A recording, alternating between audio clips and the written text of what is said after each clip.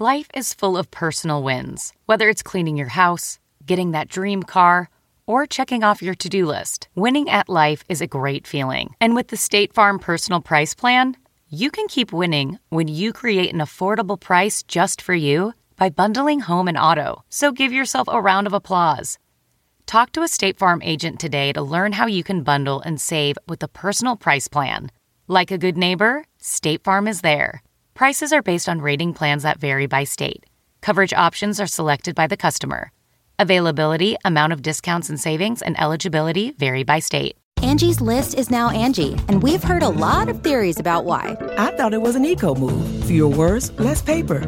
No, it was so you could say it faster. No, it's to be more iconic. Must be a tech thing. But those aren't quite right. It's because now you can compare upfront prices, book a service instantly, and even get your project handled from start to finish. Sounds easy. It is, and it makes us so much more than just a list. Get started at Angie.com. That's ANGI, or download the app today. Now entering Nerdist.com.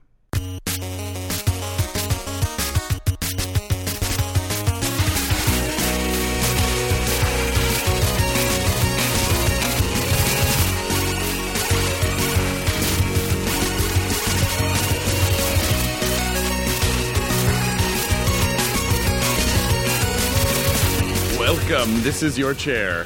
Stepping around this Katie's dog that will legitimately not move the entire time. No, we did when we had. Oh, yeah. She did. She came in with plenty of energy. Which is quickly. What? It was weird, right, Matt? It was very weird. She doesn't like the tile, so the dog she creeps across the tile. She slips. She doesn't slip. She just doesn't like the feeling of it on her because she's so careful. She's too careful. All right, good. I'm gonna put this in airplane mode. Fine. Good. Yes. Do it.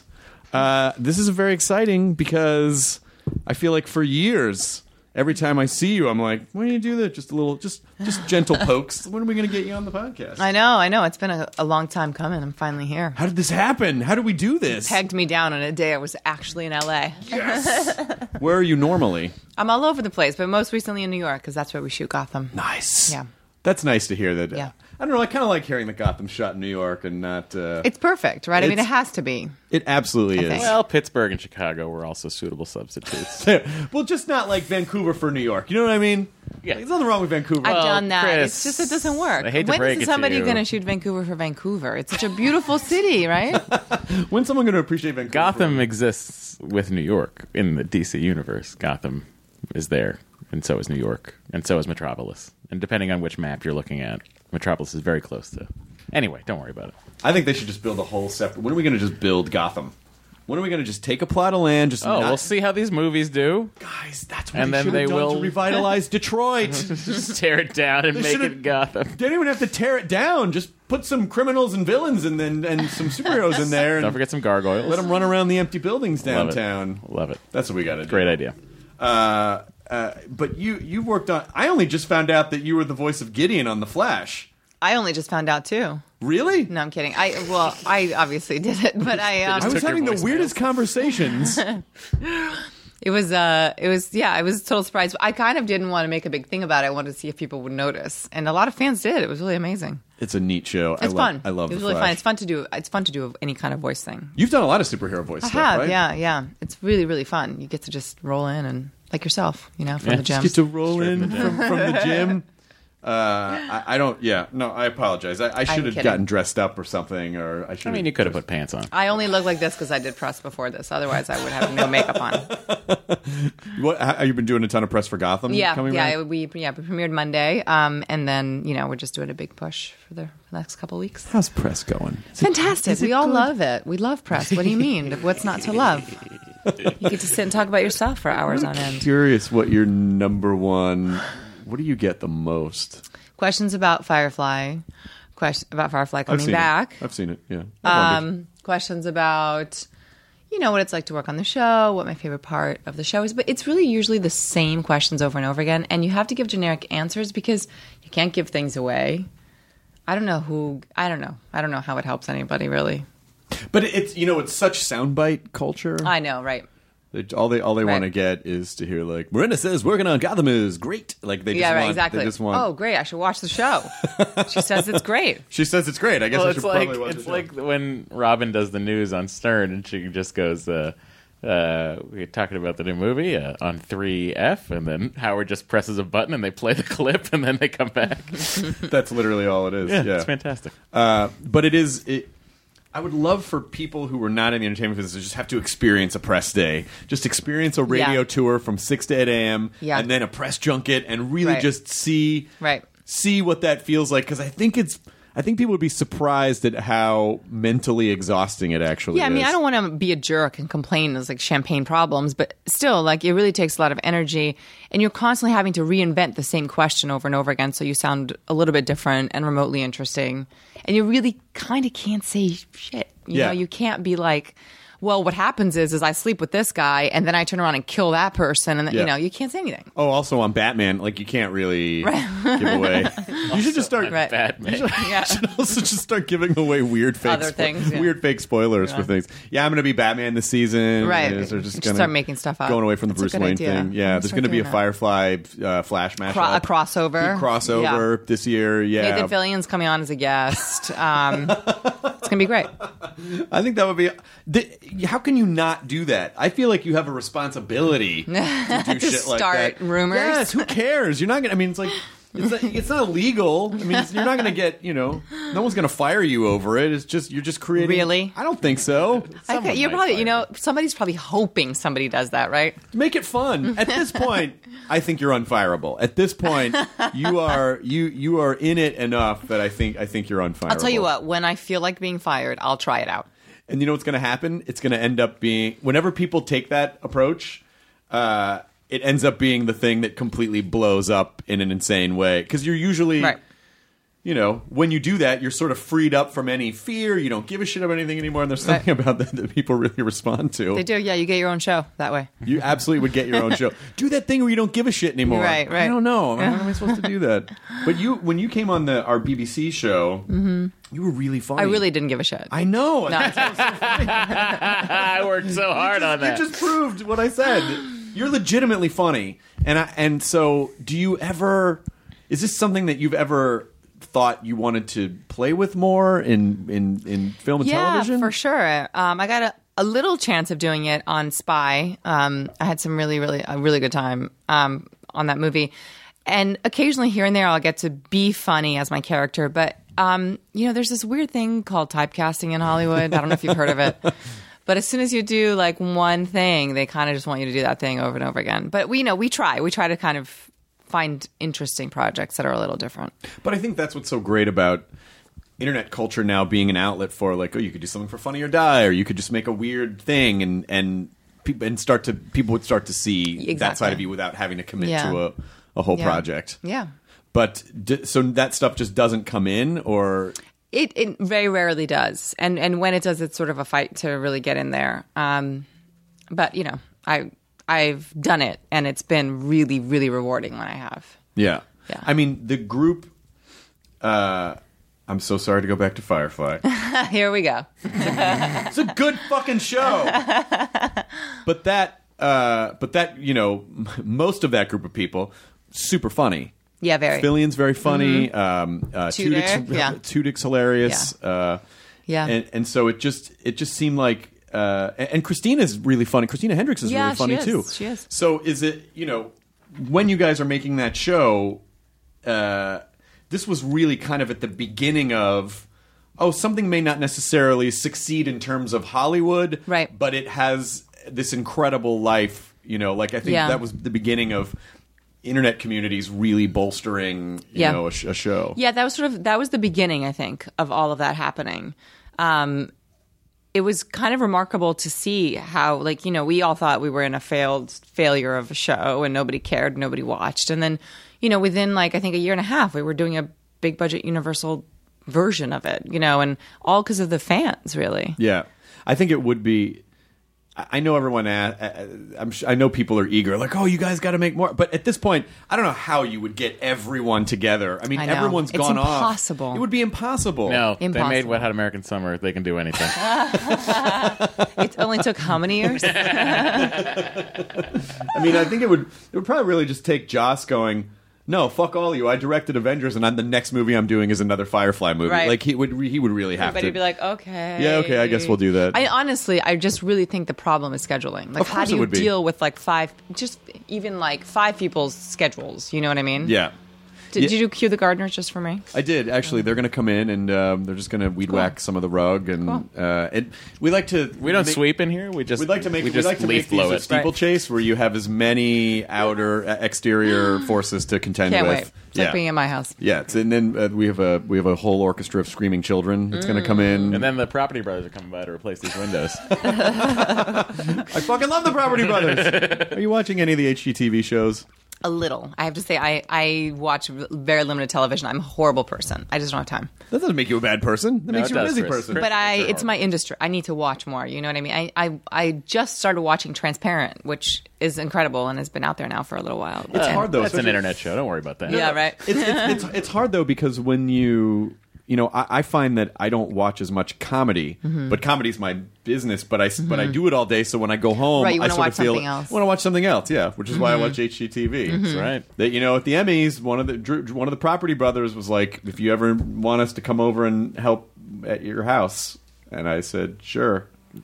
Are they? course you say Is it? sure. They're like a renovation. One of them is a real estate agent, and the other one's a contractor. Oh, I see. And Right, they're I know twins. the show. Right. Yeah, and And they're weirdos. they're delightful. I love those guys. Well, I mean, it's like their whole backstory is fascinating to me. How they were amateur magicians when they were kids. I'm like, of course, twins that are magicians from Canada. I think it's a rad. They're like the Sklar brothers of magic. Do you watch a lot of comedy? I do watch a lot of. I mean, not a ton, but what I can, because, like you said, I'm in a lot of drama shows, and so it's nice to go home and watch something totally different. What did you do? Did you go to college?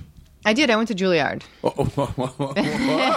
That is Come on, that's not fair. You don't get to react that way. fancy. Jesus, you just raised the class level of this room up several rungs. All right, settle down. I even kind of like how you kind of tried to make it sound like I went to Juilliard. Like it. Well, no matter how you say it, you're a jerk. Like, No. sometimes I go, like, I went to this place in New York called Juilliard. They're like, shut up. I know what that fucking Let's school just say is. I went to a small acting school in New York. All right, exactly.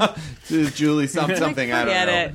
Well, the thing is, though, I mean, I think you don't sound like an asshole because you have to earn your way into that school. I Yes, think you do. think that's one of the things about Juilliard that is impressive is that I assume that you really just don't buy your way in. No, you can't. You earn your way in, and let me tell you, you earn your way out. Because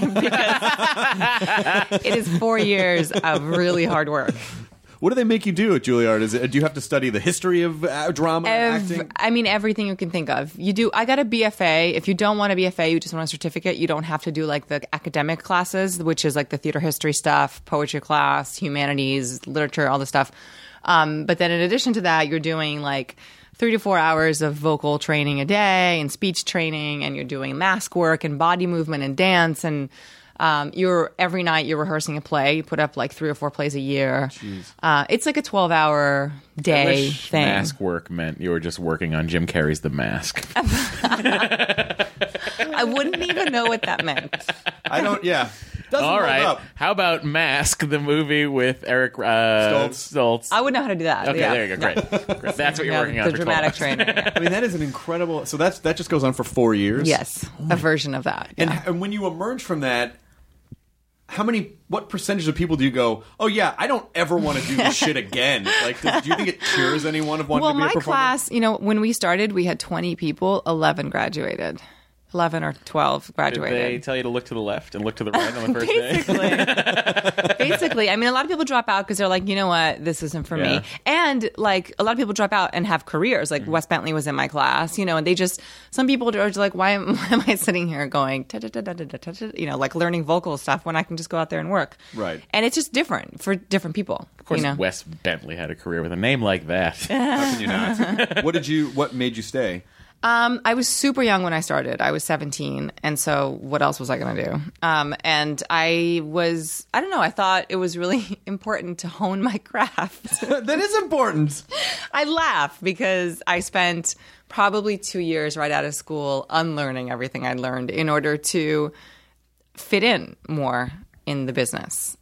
Because I wasn't getting the jobs that I was trained for at school. I wasn't getting those shows on Broadway where I get to play a 97-year-old grandmother, or I wasn't, it just wasn't, that's not how the industry works. And so that the school I hear now is a little bit more updated as far as that goes. They're a little more in tune with the industry.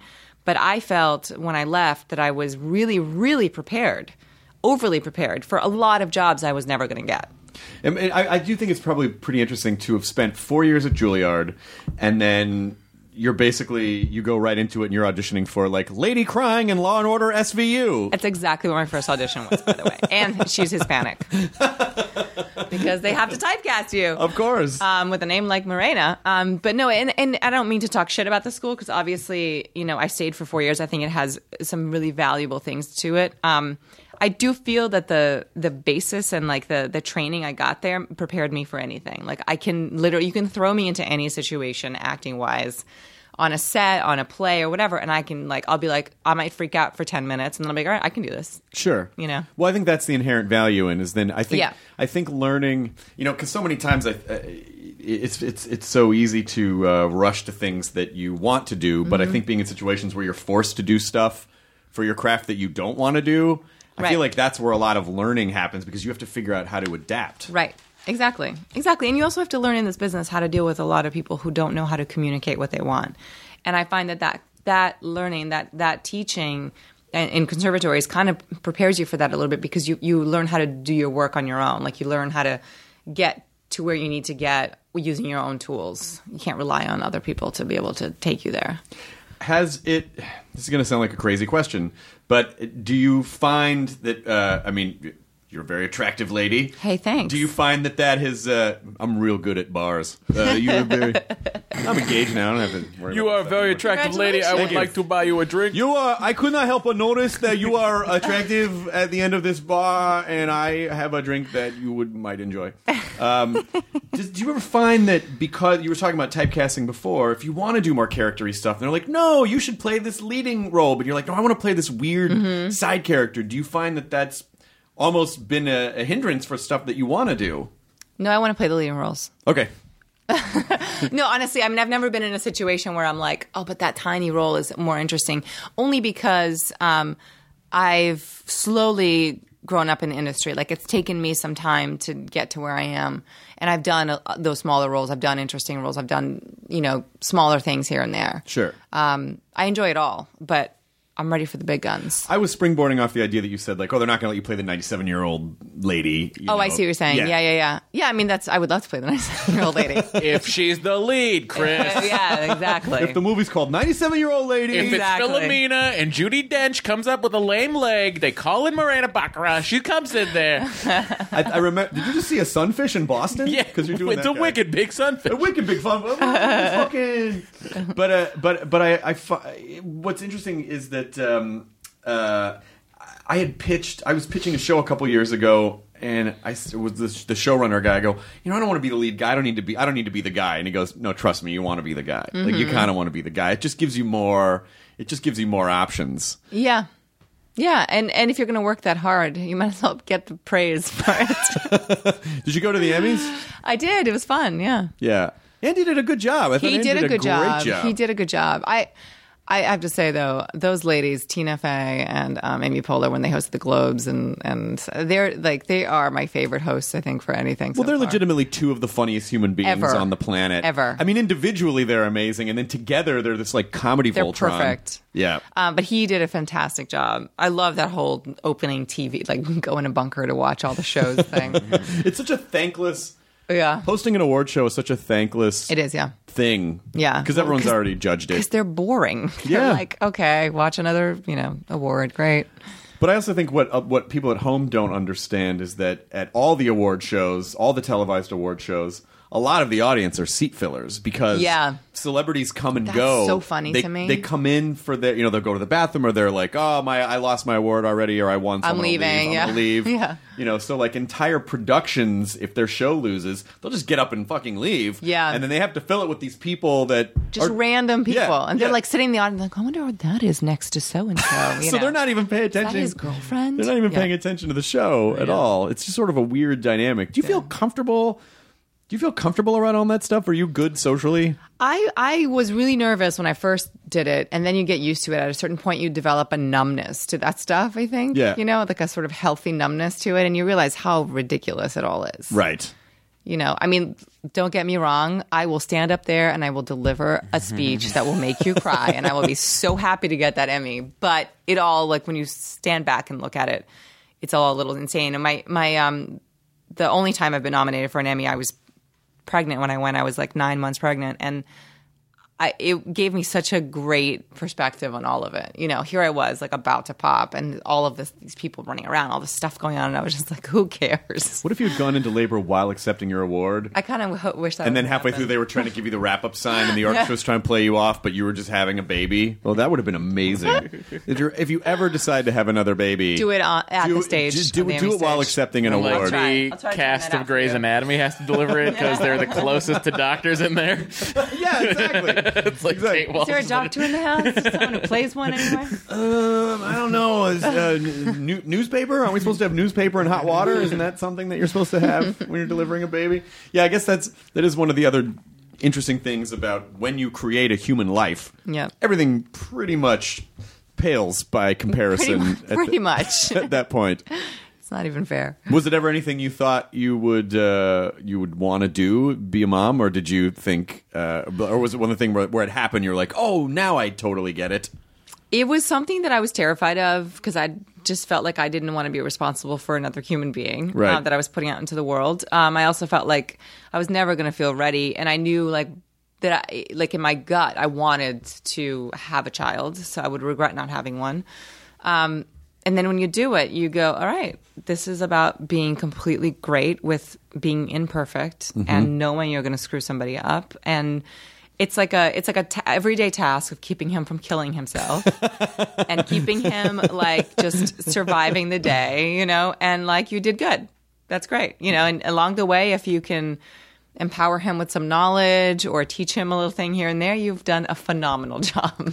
How old is he now? He's almost 2. He's almost 2. Yeah. So he's not quite at the Gotham watching age yet. Not quite. Maybe another year or 2. But you do a lot of stuff that a kid would flip out over. Yeah, I mean, like all the superhero voiceover stuff. I wonder if he's going to appreciate it or if he's just going to be like, that's embarrassing. Mom. And you know what? 4-year-olds love Homeland. I don't know if you're aware of this. It's huge. The kids love. They love terrorists. They love terrorists, and they love dense drama and twists and turns. I mean, kids really love Mandy Patinkin. They do. To be honest. It's the beard. He can sing.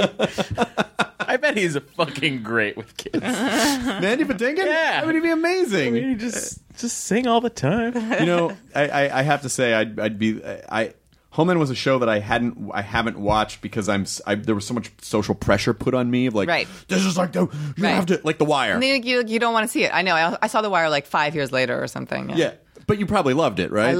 I think it's still the best show that's ever been put on television. See, and I know I'm going to feel that way about Homeland, and I feel I'm scared to take on. So you still haven't watched it? I still haven't watched it. That's amazing. I'm terrified to get into it because I don't want it. I don't need another obsession. I'll tell you honestly what you're going to think. Okay. It is completely addictive. Yeah. Not all of it you're going to be like, oh my God, that's amazing. Like some of it's a little preposterous, but that's what's entertaining. It's television.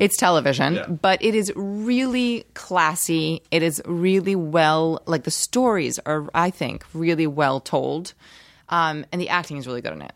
Yeah. Good actors, And some of it is sometimes a little big, and I appreciate it. I feel like it was a solid group of people trying to do something a little bit different. I mean, I think, when you sort of, I hope you appreciate when you look at all the work that you've done that, I mean, all these things, they're all really things to be proud of. Like, even if you just did one of those shows, I'm really proud of that. But thank you. I mean, Firefly with it's sort of like the effect that it had on culture and our subculture and then Homeland and it's like and even Gotham. Like, Gotham's a really cool show too. Like everything Are you good if you find yourself on a project? And you don't have to say which one, but if you find yourself in a project and you're like, oh, this isn't really what I thought it was going to be, like, are you able to call upon the Juilliard skills? Yeah. I mean, we've all taken those jobs. That is a paycheck. Sometimes you have to float the boat, and sometimes it's a job that's even like, there's like one or two things about it that you're like, oh, like that's kind of interesting. And then you get there and you're like, oh, I've had that happen, and it's fine. You just get through it and you make the best of it. It's really not that bad. You can't predict what a show or a movie is going to be like. You don't know who the people you're going to be working with, what that's going to feel like until you get there. Yeah. I mean, not being an actor, I don't have to worry as much about, I hope everyone's not dicks when I get there, and you just don't know what the collection of human beings. That's surprisingly a big part of it, honestly, because you're spending a lot of time with these people. Yeah. And then you have to do press together. And then you're like, it's just like an experience in your life that takes time away from your family and your regular life. Yeah. And, no matter what you think about, well, acting's not that hard, or actually it is very hard, you can't deny the fact that you're getting in a room with a bunch of strangers and you're making yourself, your brain doesn't fully know the difference between when you're asking your brain to emote in a certain way. It doesn't, you're still having, to some degree, you're having those emotions, and you're making yourself vulnerable with a group of people that you don't know. Yeah. I mean, it almost seems like it would be, in some instances, psychotic and less daunting to just take off your clothes and be like, well, here I am naked. I mean, like, to be that emotionally vulnerable. That's true. I mean, in some ways, that's what it feels like. You are very emotionally vulnerable with the people you work with. And I'm not even just talking about like romantic, things you have to do on camera together, but just emoting, being vulnerable. You need to feel safe. You need to feel like the person across from you is not a jerk or judging you or whatever. And is it really just a question of going back to the old skill set if you're in a situation where acting is fake mostly, but when you're in that situation, do you have a thing that you do? Go, okay, I got to reach into this toolbox to sort of get through this thing. I tend to do really well under stressful situations because it works me up, and then I have like sort of a wealth of like emotion at my disposal, and I end up being able to channel it. Like, I've been in really shitty situations where people are just mean, and I get competitive, and I'm like, I'm gonna fucking show you up. You're a piece of shit, and I just go there, and like I go into survival mode. That's good. It's good. I mean, it's a little weird, but it's good.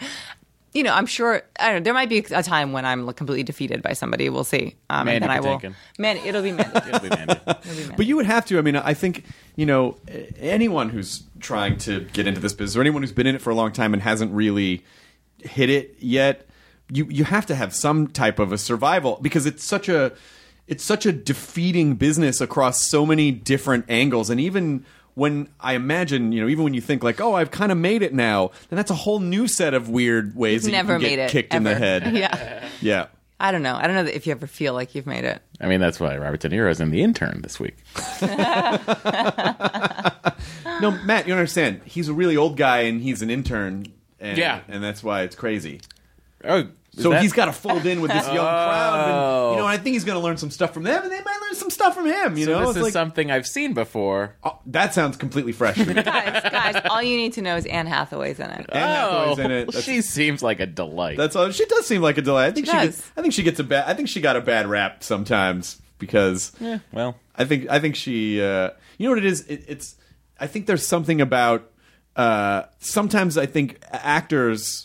You seem very comfortable just talking as yourself. I think sometimes actors are actors for a reason. They get to be other people. Right. And when you put them under a spotlight and go, okay, you talk as yourself, I think that can be very difficult, especially if you're a young... Yeah. If you start off as a child actor, it's just a weird... it's just a weird life. That's what Billy Joel's album, The Stranger, is all about, We all Good, have okay, different we'll send that masks, to her. guys. It's like, just kick back and listen to the subtle tunes of Billy Joel, and then all your problems will go away. Well, you can learn from Billy Joel.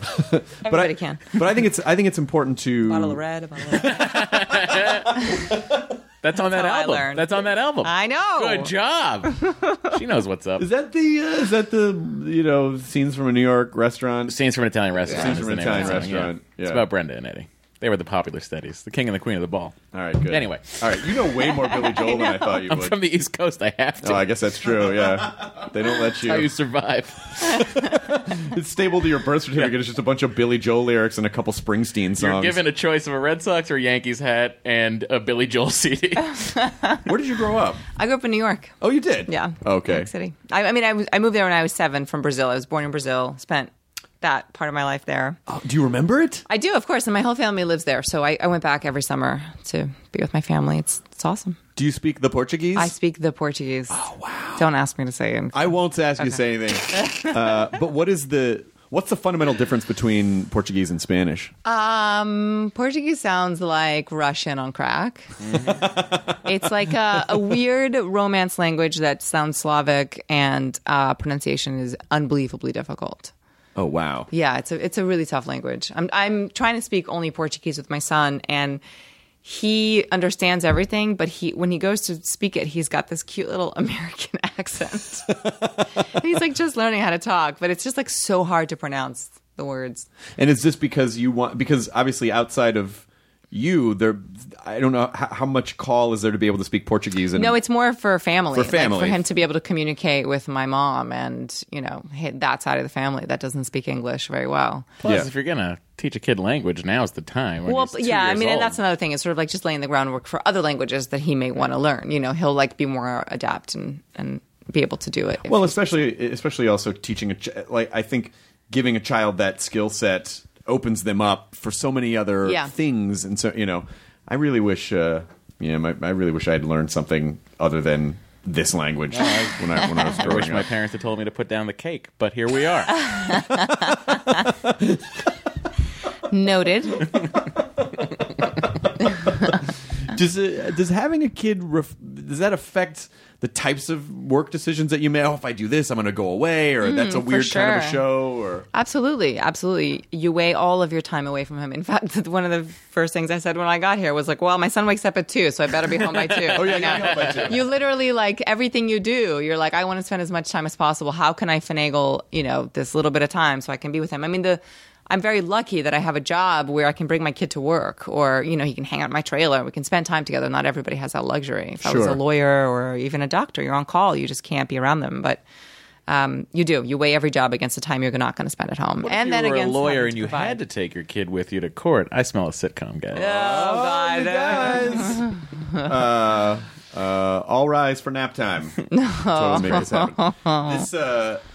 Because I was always whenever I thought about having kids, I thought, well, but what I do is inherently selfish. Like my job is inherently selfish and requires me to make selfish choices about where I go and how long I'm gone and touring and with stand up and stuff. And if I have a child, I don't know if I'm terrified because I know it's more important for me to put the child first. And will I be able to do that? That is the question when you're thinking about having a kid is, what am I losing? And you lose a big part of your identity and yourself. You feel like you do, especially I think as a mom, working mom, is you feel like, what am I giving up? What's it worth? And then when the baby's born, you're like, I don't want to do anything. I want to sit here and look at this child for the rest of my life. And then, of course, slowly you start to feel like you need a life. And that, I think a healthy separation is good. What feeds me is going to make me a better mom and make him happy to see me that way. So it's just, it all kind of works out. Yeah. But it is scary in the beginning. You feel like you're going to lose something.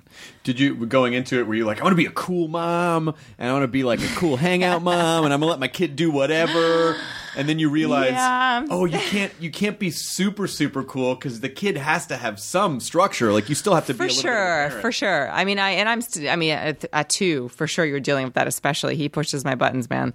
But it's funny, he pushes them in a way that's different than what I expected. I thought it was going to be just like me really mad about him smearing shit on the walls or eating dirt or whatever. We all do those things. Well, yeah, that's like, I'm like, fine, go to town, do whatever you want.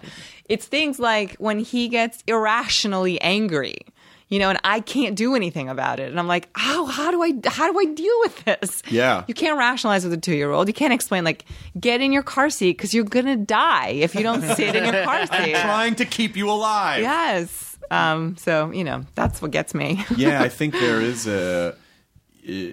do you have any sort of control freaky issues? Because I think that would be the one for me. Like that, what you just described. Yeah. I don't, and I think the people who are really good at parenting are just like, yeah, just get it out, just burn it out, and we'll deal with it when you're done. I don't know if I'd be able to.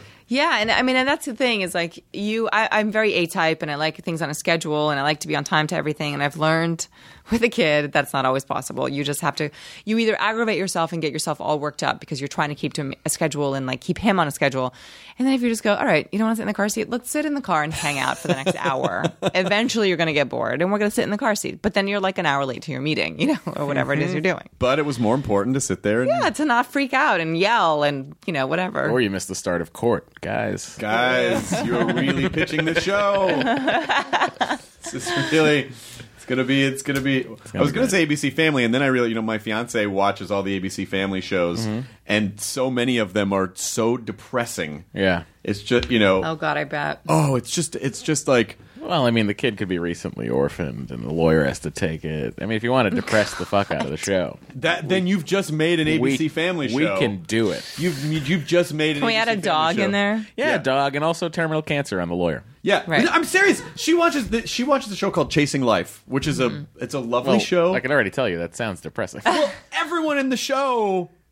Like how in True Blood, like everyone was a magical creature? It's the same thing, except everyone has a deadly disease. Oh, God. And it's just everyone like living their lives and trying to find the bright side of everyone, That sounds like an awesome documentary that you want to watch for maybe 45 minutes. Yeah, but it's scripted. It's a scripted show. Yeah, it's a scripted show, and it's funny because I'll come in and I can hear it.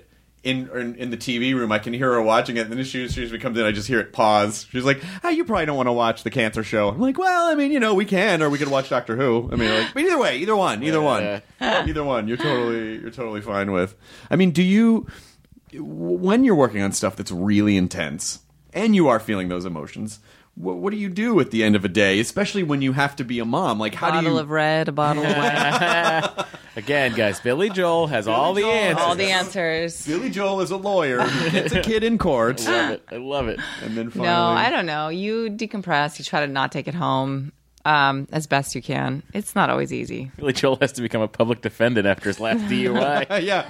But then he becomes a lawyer so he can defend himself. I love it. And I love it. What is it? What do you think...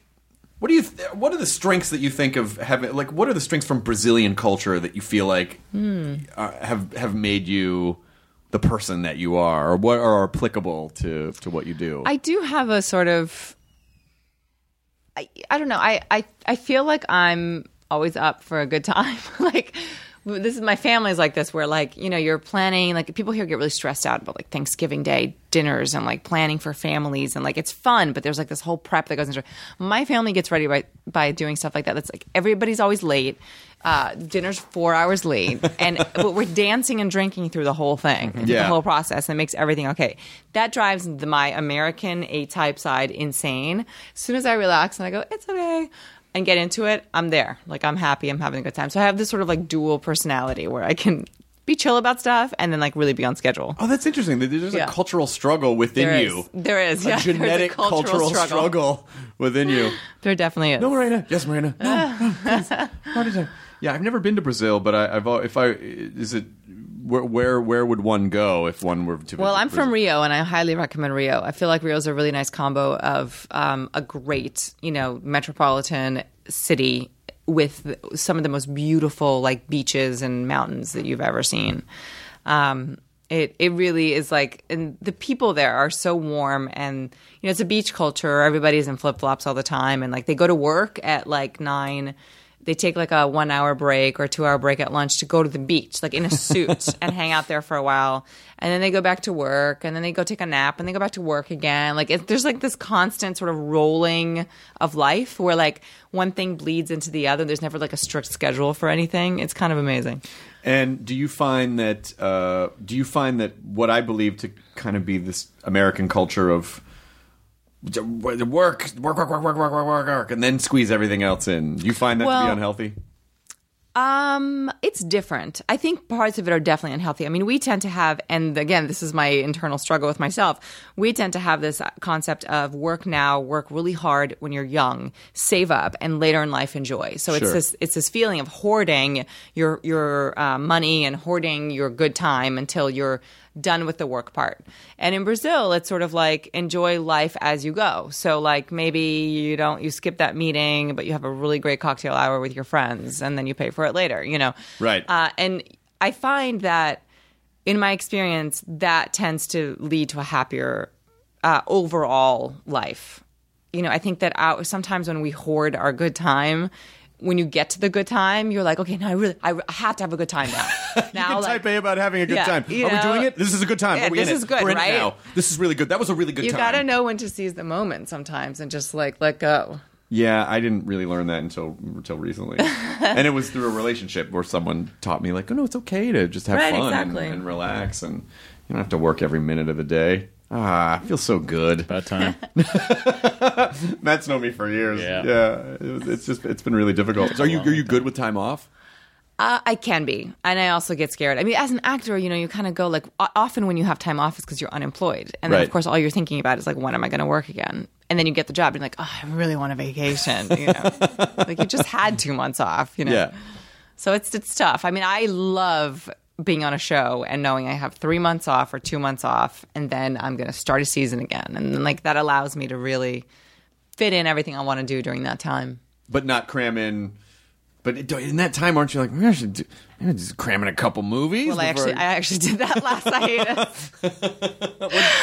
I did. That's right. I shot Deadpool during my Gotham Oh, yeah, hiatus. that's right. Deadpool. Yeah. Oh, my God. People are so excited. I'm so excited about Deadpool. Thank you. I am, too. I really want to see it. I loved shooting it. It was a blast. I mean, I have to tell you, I moderated the Deadpool panel at Comic-Con this year in San Diego. You did? I did. And it was... Wait. Was I there? No, you weren't there. Why wasn't I there? I was at Comic-Con. I don't know. It was the Fox panel. Oh. Right? Oh, the Gotham. No, the... For Deadpool. For Deadpool. Yeah. You were in the footage, but you weren't on the panel. No, I was on the panel. I remember you now. Really? I was, yeah. I was. No, I promise. Yeah, I was. Oh, shit, you were. I was, yeah. All right. Look, I'm we honored. both suck. Okay, no, we do. I was like, wait, was I? Oh, you did? Was I there? Guys. Oh, yeah, you forgot first.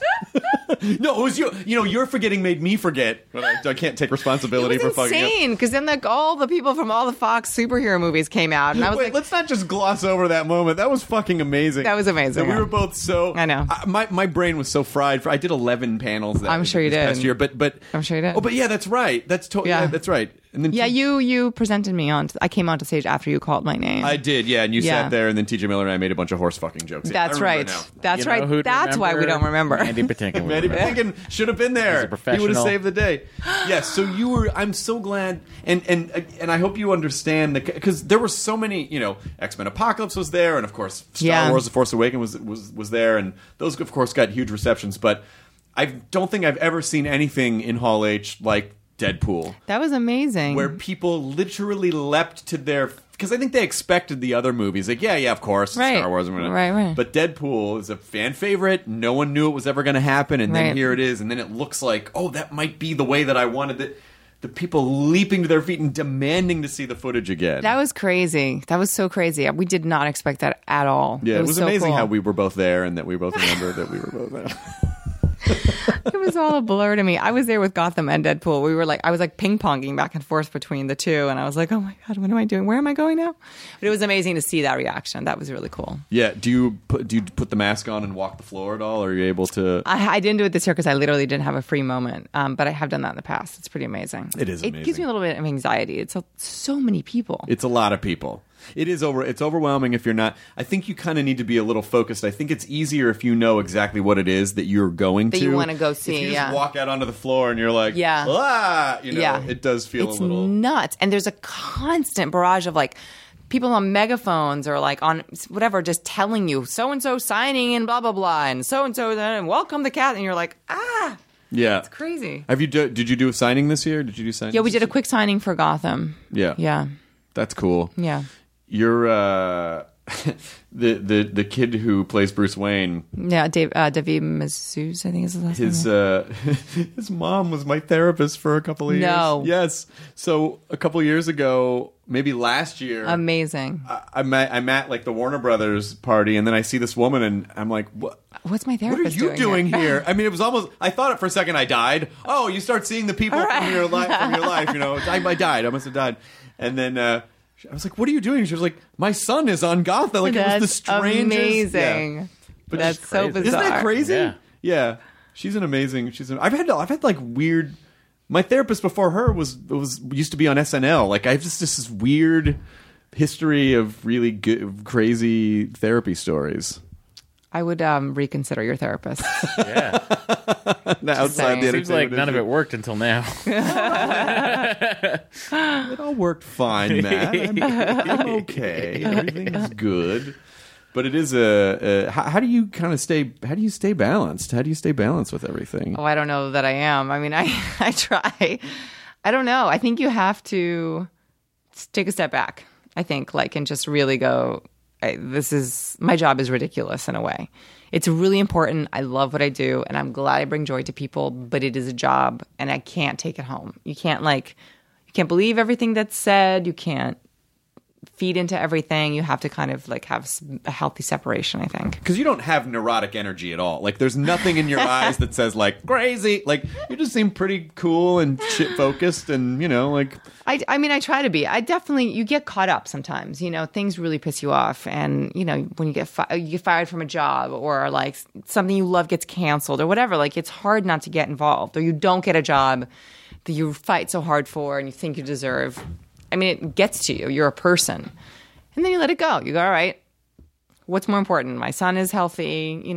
Everything's fine. I'm making a living. Yeah. We're all going to survive this. What do you think is the most important thing that you want to instill in your son? I think polite confidence. Somebody who knows the difference between being an asshole and being confident. Mm-hmm. But confident in the sense of helping people, just knowing when somebody's full of shit and you how to stand your ground, but not overly confident, because nobody likes an A-type male with a lot of confidence. Well, the overly confident thing is compensating. That's true. That's compensating for low self-esteem. True. That's the barky dog on the chain. Right. That's not real. That's not real confidence. Right. That's just I just want him to be a good person, not be a dick. Yeah. There's enough of those. There's yes. enough of those dicks in the world. Yes. But it's, I wonder how much control, because you can't control who your kids hang with. You can't control what happens. You can't control, and kids are being inundated with so much information at all times now. Yeah. That it's if you do try to over control that, then that doesn't work either. Yeah. So.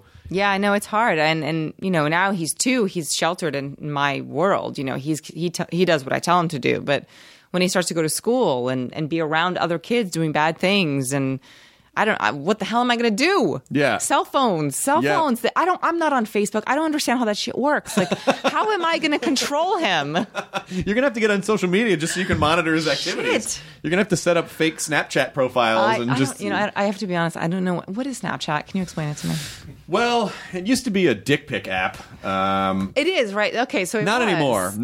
It was temporary. It was temporary, so you could send things. I think kids were sending dirty things to each other because it would disappear. It doesn't really work that way anymore. But does it really disappear? No. No. And especially not now. And especially now you can get apps that capture stuff that's supposed to disappear. But the user base is so strong that it's becoming a legitimate platform for entertainment. Real media companies are putting content on Snapchat because that's where everyone wants the goddamn millennials, and that's where they're getting their entertainment because entertainment is so splintered. People don't just sit down and watch television anymore, and we're spoiled as consumers. We can watch what we want, when we want, however we want. Yeah. So the challenge is how do you put things in front of those audiences? Right. Exactly.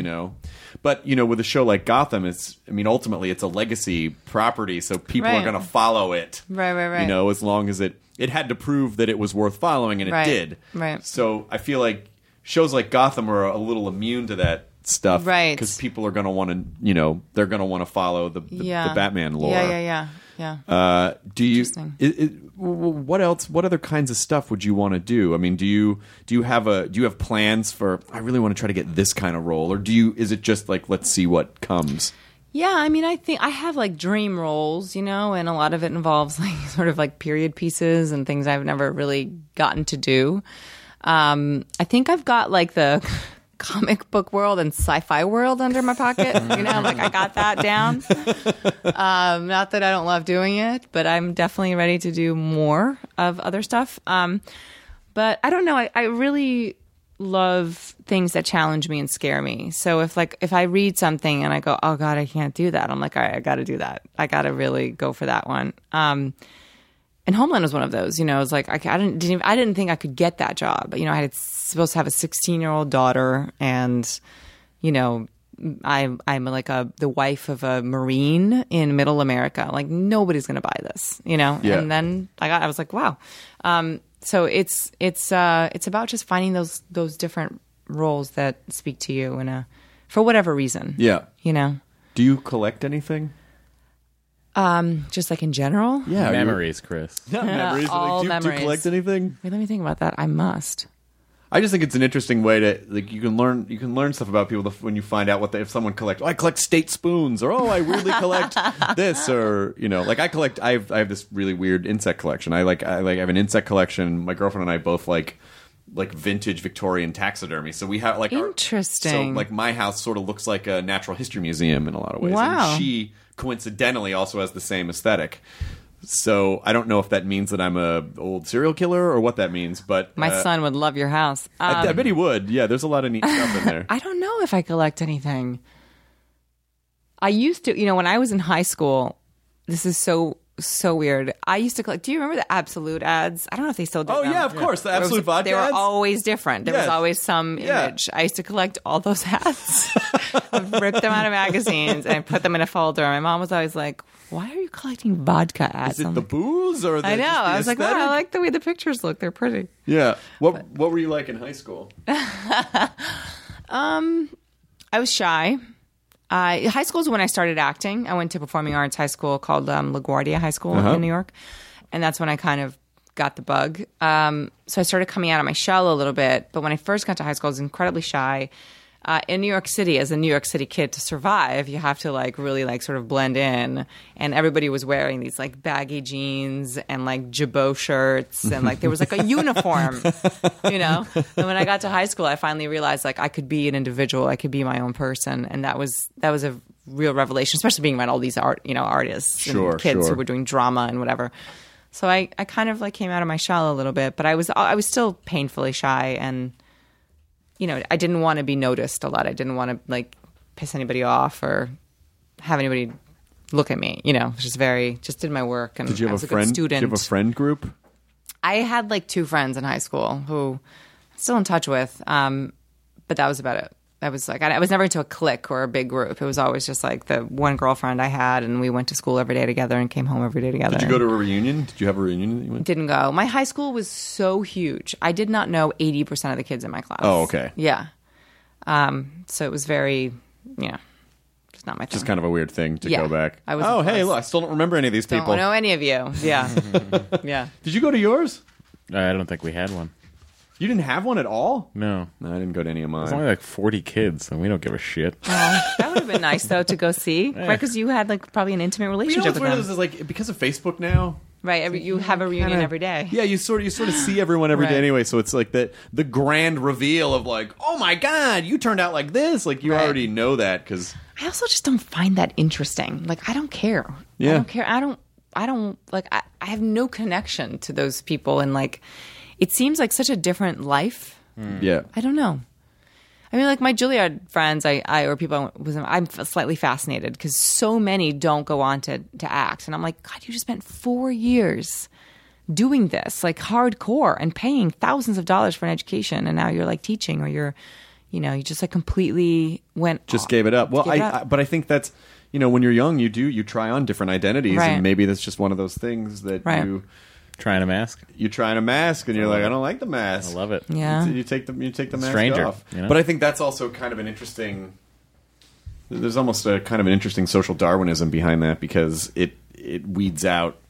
I mean, if you can go through all that and still want to do it, you should probably be doing it. Right. If you go through that and you don't, then you probably shouldn't be doing it. Because it's not. If you were passionate about it, you would do it. You know, it's pretty incredible that out of 20 people, you know, like you'd think there'd be a higher percentage. I think really, like in my entire class, maybe 4 or 5 people still act. Wow. It's kind of crazy. Yeah, but I mean, there's a lot that goes along with that that's not just about acting. I mean, like the time that you spend actually acting is infinitesimal compared to all the shit that, you know, that's so auditioning, driving around, waiting in trailers. Yeah. Like, the amount of time that you actually spend doing your craft is the minority of the time. So I think all the other shit is just, you know, that's probably what makes it not attractive to people. They're like, I don't get to do the thing I want to do. Totally. Because you can't just, you know, it's not for everyone. That's for sure. Do you would you just take a chunk of time off and just do play? I mean, you could probably, if you wanted to do plays, you could probably just go do plays too. I could. I'd like to. It's about sort of fitting it into the schedule, figuring out when's a good time. I think luckily being in New York on Gotham probably will allow me that a little bit more. Yeah. It's a good schedule, I think, for a family. You know, having a kid, it's a couple hours a night. So I just have to work it out. You know, they own me. Gotham owns you for now. Yeah. So when is do you want to? I mean, obviously, since we're talking about Gotham, what are all the details for? I think I may have it in the notes for the premiere. And stuff? Yeah. Yeah. It premiered Monday, 21st, and it's on Monday nights at 8 on Fox. Yeah, we got the nut. Yes, it's on 8 o'clock. So, yeah, 8 o'clock sounds right. Seems like an 8 o'clock show. It's probably on at 8 o'clock Monday nights on Fox. It's really violent this year, though. Which you like that? Wow, 8 o'clock. Yeah. I mean, I like how they treat it. You don't literally see everything, but. Sure. Sometimes I'm a little squeamish about it. I feel like it's not that necessary. Did you get more squeamish after you had a kid? I did. Mm-hmm. I've heard that. I did. You get more because you have a thing that's more important than you in your life, and when you see horrible things, you just project, and it makes you feel weird. And plus, like, whenever I see somebody getting hurt, I'm like, that's somebody's child. Yes. You know, you like empathize with the mom. So you're a good mom. If you weren't a good mom, you wouldn't even be like, yeah, kick that guy in the fucking head. You know. But a good mom will be able to empathize with people. I guess so. This proves that you're not a narcissist. Hey, which is really good. I'm glad I came today. No, it proves she's not a sociopath. No, proof she's not a narcissist, because narcissists don't feel empathy. Neither do sociopaths. Well, you're not both. So I'm congratulations. Neither. You're not a sociopath. Today's a good narcissist. day. Yeah, Today's so a good day. you're good. But every time, you know, the few times that I've seen you, you've always been so cool, and I really appreciate it. And I think, you know, not just in your work, but I think you're a good role model for young actors. Like just being able to sort of balance everything and be cool and have a family and still, you know. I mean, yeah, I feel like I'm failing a little bit at everything, and I think that's normal to feel that way. Do you know what I mean? If you feel like that, you could talk to the kid that plays Bruce Wayne's mom. She's very good.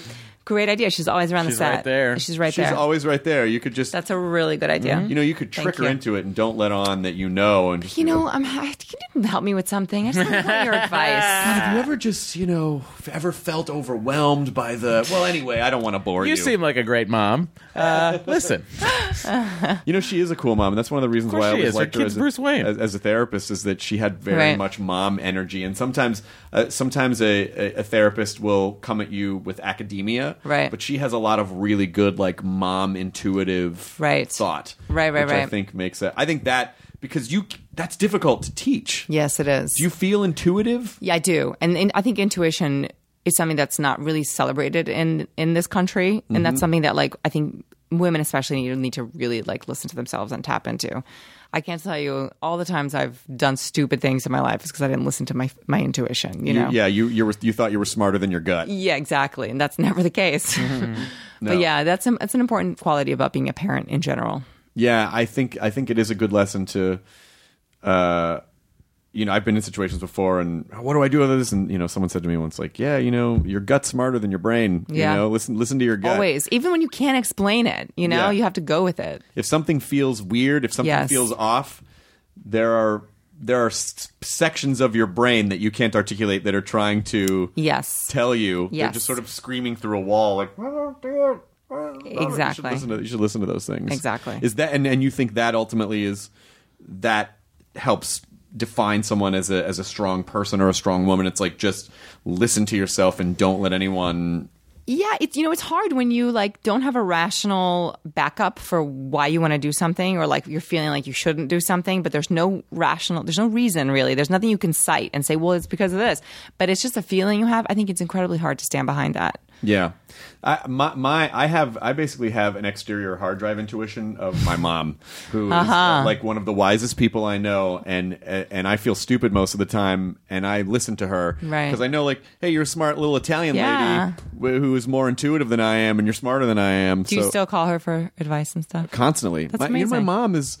I know this sounds really weird to say, but like my mom's one of my closest friends. Oh, I hope I have that with my son one day. That's so nice. Yeah, and of course, when I was young, I thought she didn't know anything, and then of course, as I got older, I really started to understand how wonderful and empathetic and how intuitive and wise she is, I think I'm a better person for becoming smart enough to appreciate her in that way. So yeah, we talk all the time, and that's cool. like almost. Not in like a creepy way, like, may I have dinner now, mother? It's not like creepy, but my mom's a real estate agent, and so like my fiance and I are looking at a house, and she's helping us through the process, and she's great. You just finished your house. I know, but it's not a good house for a couple. You were going to say for something else. No, that's not true. Here's the thing.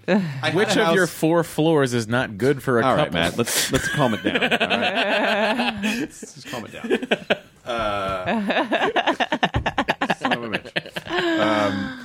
The thing is, the house is very much an expression of my point of view. Mm-hmm. You had it before you guys met. Yes, I did. And even though, in as much as the aesthetic very much is in line with what she also enjoys, I feel like it'd be nice for us to have a space that we create together. Of course. And not like, because she just lives in an apartment and, on the west side. And she was always a temporary solution for her anyway. So we can't both move into her place. And I just kind of thought, I don't know. I want a place where she feels good too. Flip that bitch. What? Flip the house? Oh, okay. All right. No, not You're like, wait a second. Hang on a second. Talk about an actual woman like that. I'm talking about a house. No. Yeah, good. Yeah, no, we are. I'm probably gonna get rid of the house and move into a different house. So, are you? Do you own a house or are you renting a place? I do, but I'm all over the place. We shoot the show in New York, and I own property here. Or it's everywhere. But we'll figure it out. It's our lives. Where do you feel like your home is? Do you feel like that matters? Funny enough, I grew up in New York, so New York does feel ultimately like home. But for a long time, because I bought property in LA, I was like, oh, LA is home, and I lived here for 15 years. You're never really here all the time, right? And now that I'm faced with moving back to New York, I'm kind of like, but what about all these great things in LA? When I've always complained about LA. Sure. But I don't know. I think home is just going to be wherever my family is. You know, that's just the way it is. That's nice. And you know what? That's a real nice way to end the podcast. We'll just stick the podcast on a fuzzy, warm... I'm so happy that we were able to pin you down for this. Thank you. I'm glad to be here. Thank you for giving us the time. And I love talking about myself. Thank you. That's weird. You started the podcast saying how you didn't like talking about yourself. See, it's a joke. That's how it... Yeah. Wait a second. Are you... Huma, Matt. I don't understand. It's Huma. No, but it just feels like a nice break from...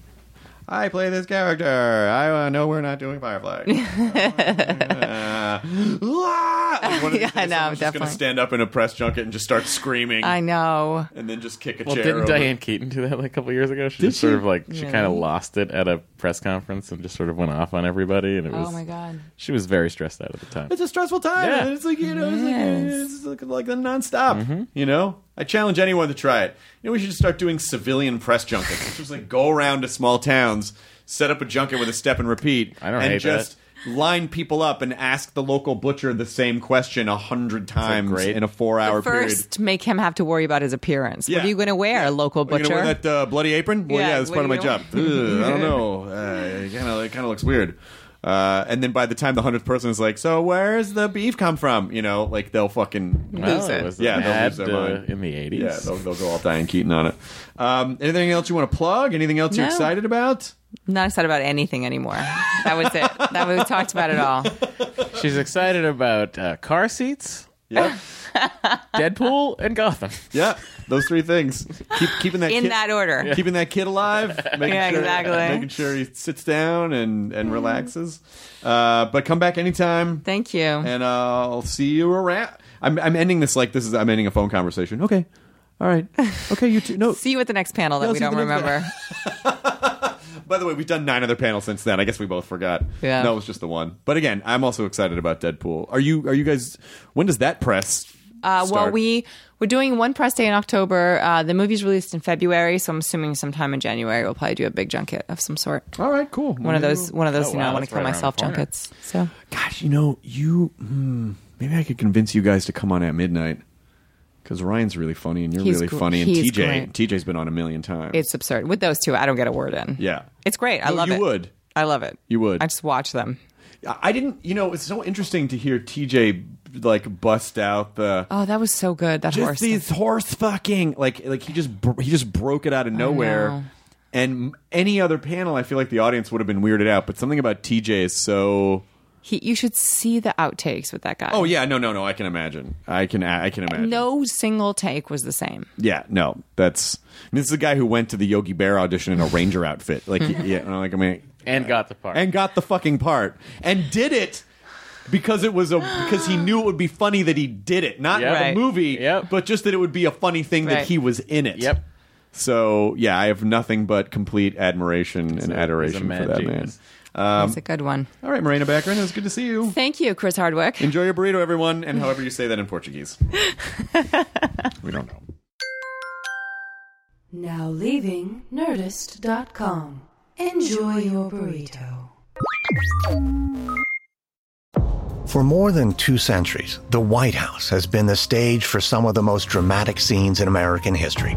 Inspired by the hit podcast American History Tellers, Wondery and William Morrow present the new book, The Hidden History of the White House. Each chapter will bring you inside the fierce power struggles, the world-altering decisions, and shocking scandals that have shaped our nation. You'll be there when the very foundations of the White House are laid in 1792, and you'll watch as the British burn it down in 1814. Then you'll hear the intimate conversations between FDR and Winston Churchill as they make plans to defeat Nazi forces in 1941. And you'll be in the Situation Room when President Barack Obama approves the raid to bring down the most infamous terrorist in American history. Pre-order The Hidden History of the White House now in hardcover or digital editions wherever you get your books.